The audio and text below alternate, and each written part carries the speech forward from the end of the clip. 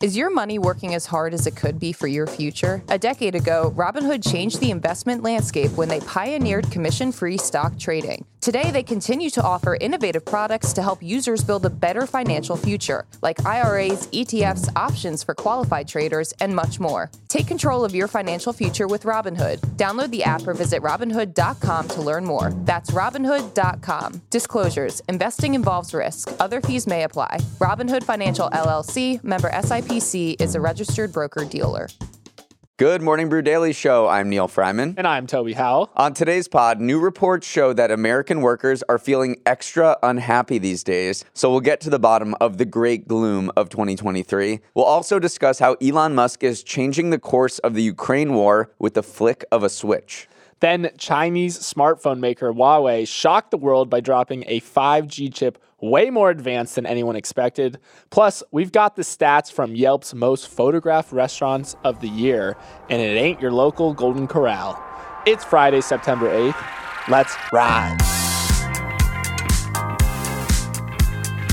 Toby, I have to ask you, why did you glue your feet to the ground of the U.S. Open last night? Oh, Neil, I have my reasons, but for anyone who doesn't follow our Instagram account, which you should, at MB Daily Show, I did a Toby takeover last night at the U.S. Open. My main goal was to try and secure the Honeydews Cup, and I succeeded where Neil failed. It's on my desk right now. But then, yes, the match was interrupted by these climate protesters, one of which glued his bare feet to the ground. It was amazing, Neil. The crowd instantly united around not liking this person. As you might imagine, you pay a lot for a ticket. You don't want your experience disrupted like that. But also a fun detail was my section was pretty far away from where things were going down. And so everyone had their iPhones out and were using kind of the 14x zoom feature kind of as a telescope to look at what was going on. So it truly felt like an Apple ad for me with everyone using like this great feature. So yeah, it was amazing. Bearish on the binocular industry. Yeah, and bullish on the iPhone industry. Okay, now let's jump into our first story of the day, where Apple is taking a bit of a bruising over in China. Yesterday, China announced plans to expand a ban on the use of iPhones in government departments and state companies. Now, foreign devices like iPhones have long been discouraged in sensitive departments, but to see the ban expand in scope is not great for Apple. Despite the rising tensions between the US and China, China is still a massive market for Apple. Last year, it pulled in $74 billion in sales in the region, and even as Apple tries to diversify away from China, it's still a major manufacturing hub for the company. But the real nasty surprise for Apple this week was that Chinese smartphone maker Huawei shocked the world by releasing a smartphone equipped with a 5G chip.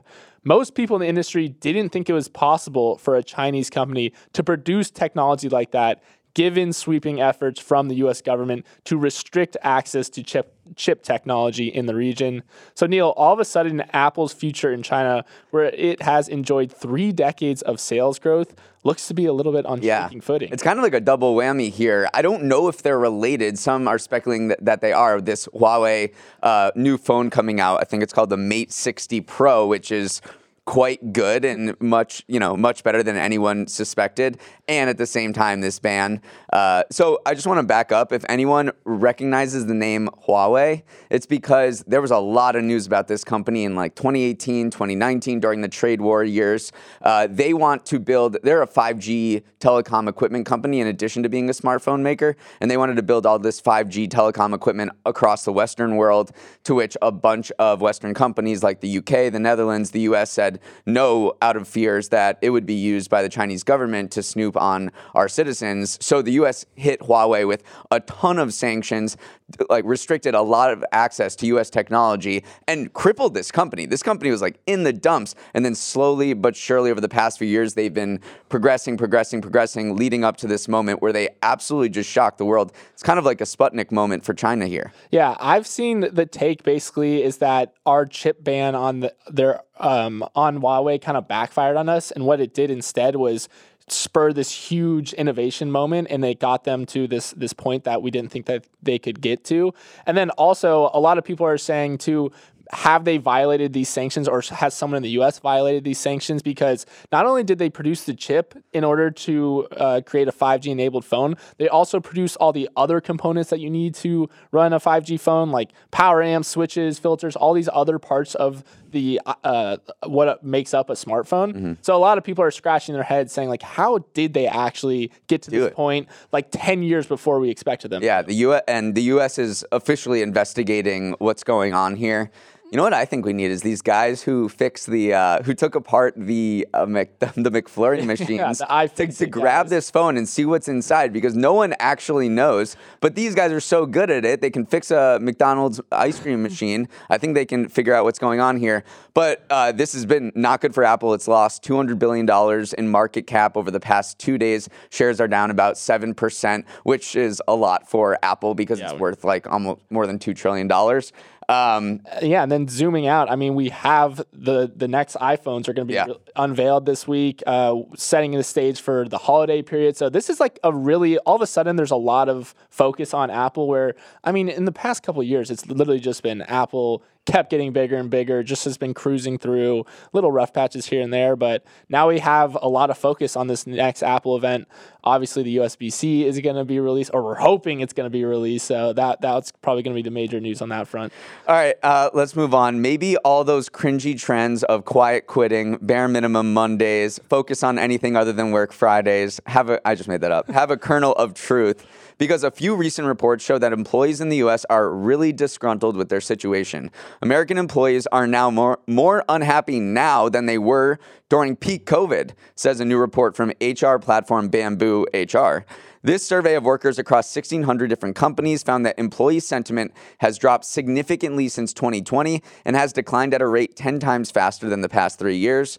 So don't trust this survey? Okay, let's head to the ADP Research Institute, an arm of the major payrolls company, which just took the pulse of American workers and found pretty much the same thing. Employee engagement, resilience, and connection with their employers dropped from June last year. Why is this happening? And this could be any number of reasons, from pay not keeping up with inflation, the prospect of layoffs, return to office mandates, but they're all conspiring to create what Bamboo HR calls the great gloom of 2023. Yeah, I mean, there was a lot to unpack in these industry reports, but definitely like the big thing was a pushback against the return to the office policies that you're seeing pop up everywhere. I mean, we just saw Grindr, which is the dating app company. They kind of mandated that employees come back to the office 2 days a week, and 45% of the company resigned. They had 178 employees, 45% just said, all right, if you're going to make us come in the office, we're just not coming back at all. And you're kind of seeing that across lots of companies. There was this Deloitte report that said if we had to go back to the office 5 days a week, 66% of remote workers said they'd quit their jobs, which honestly, I feel like that's low, because if we just had 45% of Grindr quit for 2 days a week, you'd expect the 5 day a week crew numbers to be even higher. It does seem like there were other issues going on at Grindr. They were attempting to unionize and the company was pushing back. So that may have led to maybe a greater resignation than usual. But there's no surprise here that tech workers are declining in happiness the fastest out of any industry. And I think that's because the CEOs in that industry have done a complete U-turn on remote work. In 2020 and 2021, it was like, yeah, you can work wherever you want. We're super remote friendly. We can all, be super productive. And then they are completely changing their tune in 2022 and 2023. It's been this slow burn of being like, yeah, come back. Okay, we want you to come back. All right, now you need to come back. Yeah. And you see CEOs like Andy Jassy being, stating flat out that if you don't want to come back to the office, then we don't want you to work here. And that may be a mechanism to also, soft lay off some employees that they don't want coming back.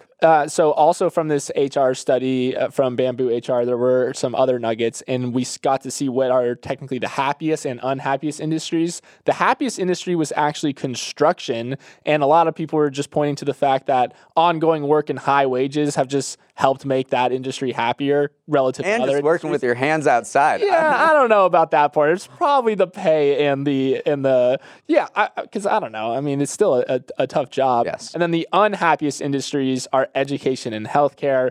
Both of those you can kind of posit why it would be the case. I mean, education, very low salaries, very a lot of work. Same thing with healthcare, to be honest, and especially coming off the pandemic.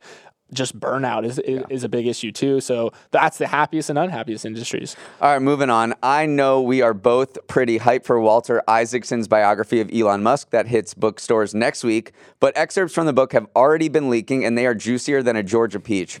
According to an excerpt of the book obtained by CNN, last year Elon Musk secretly told engineers to shut off Starlink satellite communications near the Crimean coast to foil a Ukraine sneak attack on a Russian naval fleet. Musk was spooked by the prospect of Russia retaliating with nuclear weapons, telling Isaacson Starlink was not meant to be involved in wars. But Starlink has been very involved in the Ukraine war from almost the beginning. Its internet beaming satellites have provided vital communications infrastructure to Ukraine after Russia invaded and wiped out a lot of the country's connectivity. So when Musk ordered Starlink to be shut down, like he did in the case of the sneak attack last year, Ukraine's military gets completely discombobulated. It almost can't function without Elon's goodwill. So at a high level, this episode shows just how much power Musk has accumulated through SpaceX and Starlink to the point where U.S. military leaders consider him an unelected official. It's crazy to think about, but it's true that wars and the current geopolitical order might hinge on the whims of one meme-loving billionaire. I know. And I mean, this story this excerpt harkens back to the Ronan Farrow piece that was released earlier, this big investigative deep dive into Elon Musk and his relationship with the powers that be, the U.S. government. I mean, you have NASA giving major contracts to SpaceX to figure out how to better launch satellites. Then you have him kind of putting America's EV future on his back, especially with the charging stations. And then obviously you have the Starlink situation in Ukraine. And just to be clear, though, like the reason he was nervous about this Ukrainian attack was he thought, in his personal opinion, based off his conversation with other Russian officials, that it would escalate into maybe nuclear war in Crimea. But again, like that's the alarming part, is that it hinged on his opinion of the situation. And he's literally holding sway over what does and doesn't happen in this Ukrainian war. And a lot of people think he's kind of in Putin's pocket a little bit because he put out that peace plan that ceded a lot of territory to Russia. So this guy is just a huge power broker. Not only does he own SpaceX, Starlink, Tesla and energy, the future of energy here, but he also owns Twitter, or X now.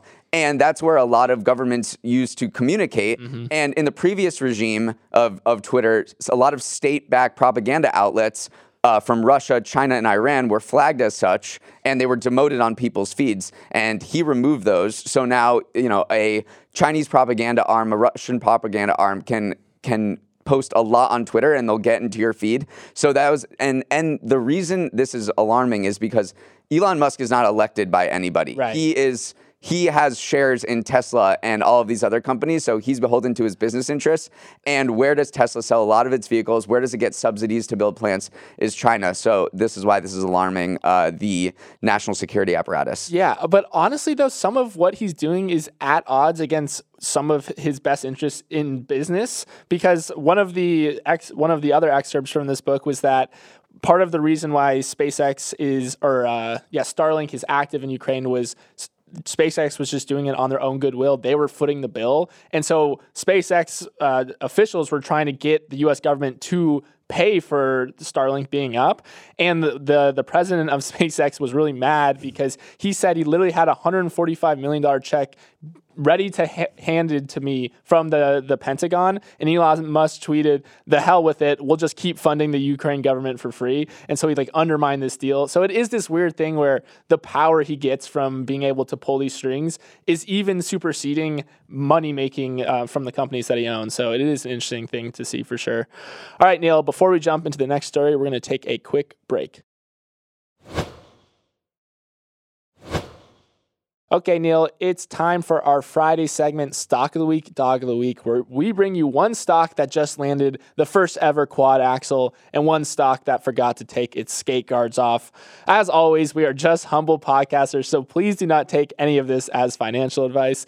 Neil, you won the pre-show Mario Kart race, so you're up first. What's our stock of the week? Wow, we went from Winter Olympics to video games there.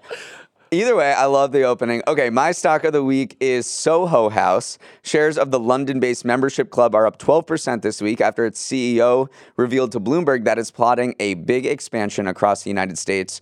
What is Soho House? Well, I've only been allowed in twice, but it's an exclusive membership club that's geared towards creatives instead of buttoned-up finance types.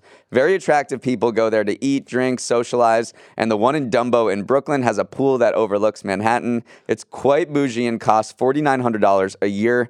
Soho House does have locations in major U.S. cities like New York City and Los Angeles, but its executives think there's lots of opportunity and wealthy people in other metros as well, like Portland, Oregon, and Charleston, South Carolina. So it's planning on opening up spots there as well as 4 other cities.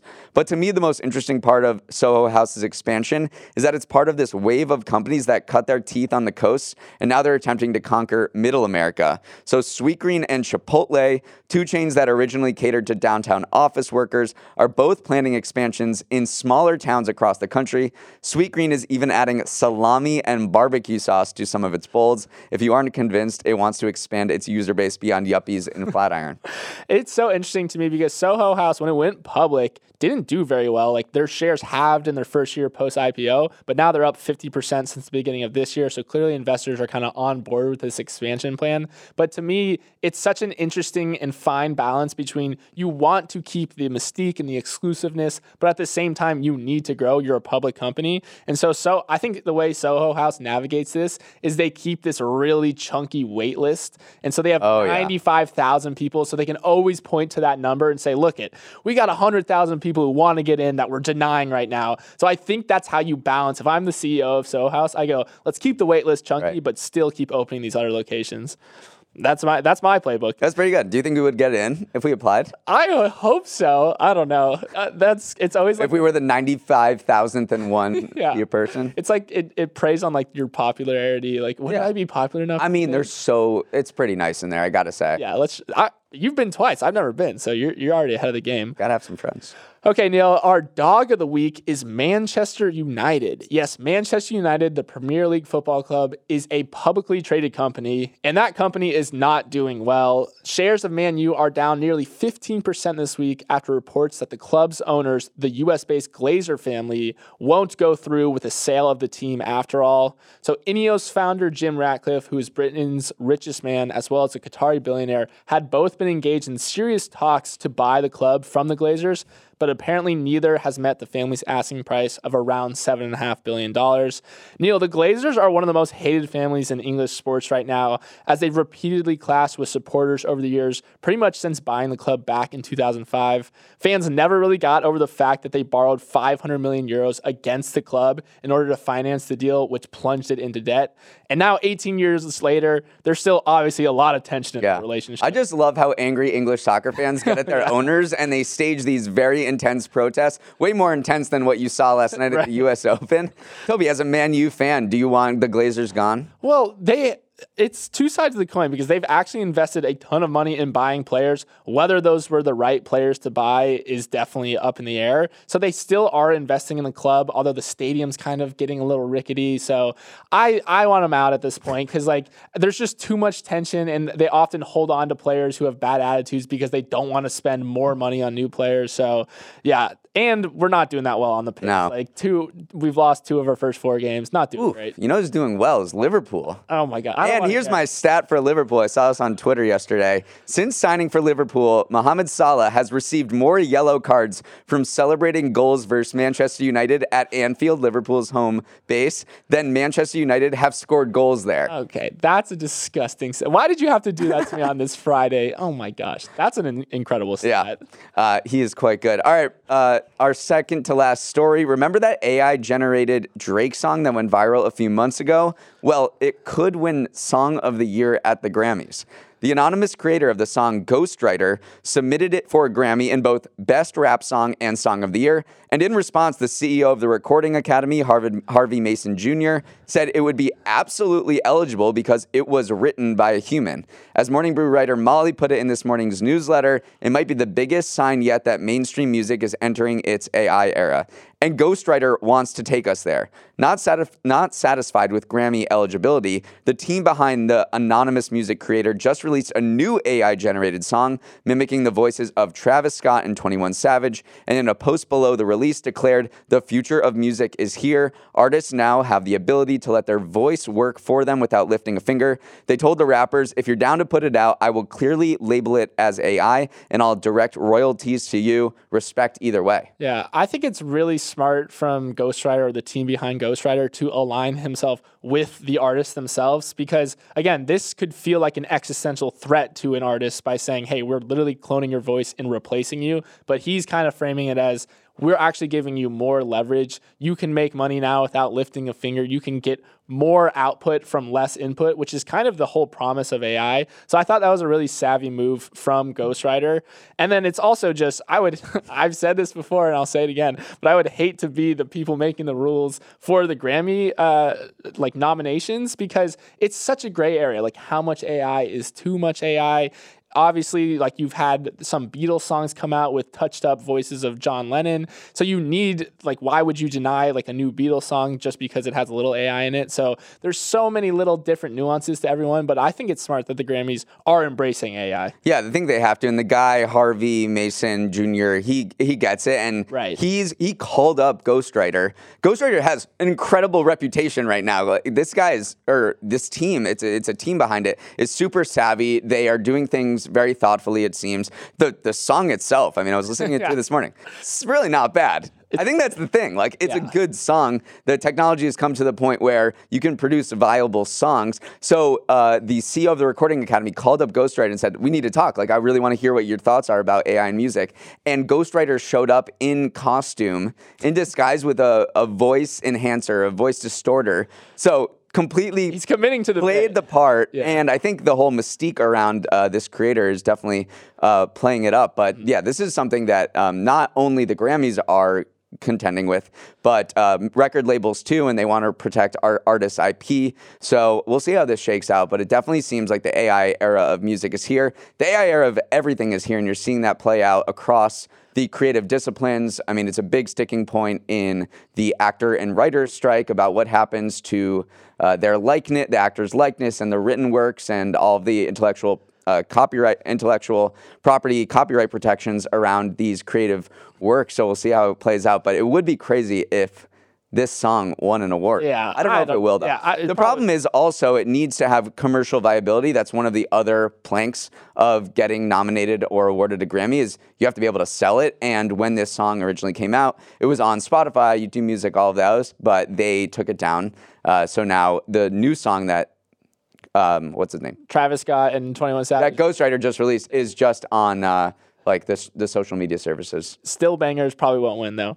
All right, Neil, for our final story, I want to talk about the most photographed restaurants in the U.S. Yelp released its annual report on where people were snapping away the most yesterday, and we have a repeat winner. For the 6th year in a row, Gordon Ramsay's Hell's Kitchen, located on the Las Vegas Strip, was the most photographed place to eat on Yelp.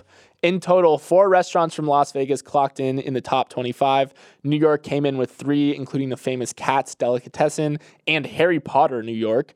But it was California who topped the list with 5 restaurants in total. Some other takeaways from this list, Neil. Adela's Country Eatery in Hawaii was the highest reviewed and the only one on the list to get 5 stars from Yelp eaters, while Gianni's, an Italian place in Miami, was the lowest rated at 3.5 stars. Neil, any surprises? Have I been there? Not so. No, to Adela's. Anyway, no surprises. It's Vegas.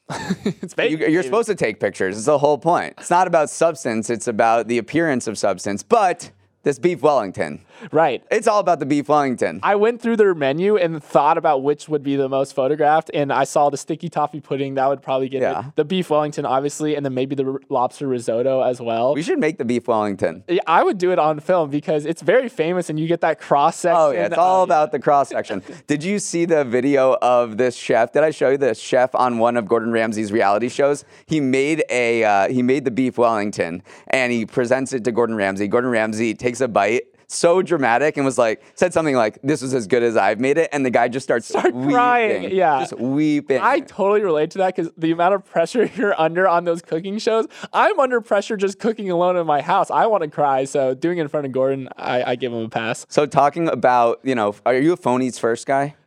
Oh, phone eats first. Yeah. No, are you kidding me? I'm hungry. Maybe you should, because there are scientific studies that show that when you take a picture of your food first, you enjoy it more. Oh, interesting. Because of things like delayed gratification, and it leads to increased savoring. I'll give the actual scientific quotes. Momentary active delay in consumption, which increases the savoring associated with consumption of pleasurable foods, and in effect increases attitude and taste evaluations of the experience when consumption actually takes place. So that is all to say, if you take the time to take a picture of your food, you're actually going to enjoy it more after. You can give me all the scientific literature you want. There is no way I am letting the phone eat first. Toby eats first. All right. That is our show for today. Have a wonderful weekend. Enjoy watching tennis, go Coco, football, or whatever else you're up to. And as always, go Birds. Our email, morningbrew@morningbrew.com, is open 24/7, and we'd love to hear your thoughts on the show. Let's roll the credits. Emily Milliron is our editor and producer. Samantha Velez and Raymond Liu are our associate producers. Isabel Wynn is our technical director. Billy Menino is on audio. Hair and makeup is not happy at work. Okay, join the club. Devin Emery is our chief content officer, and our show is a production of Morning Brew. Great show today, Neil. I wish you all well.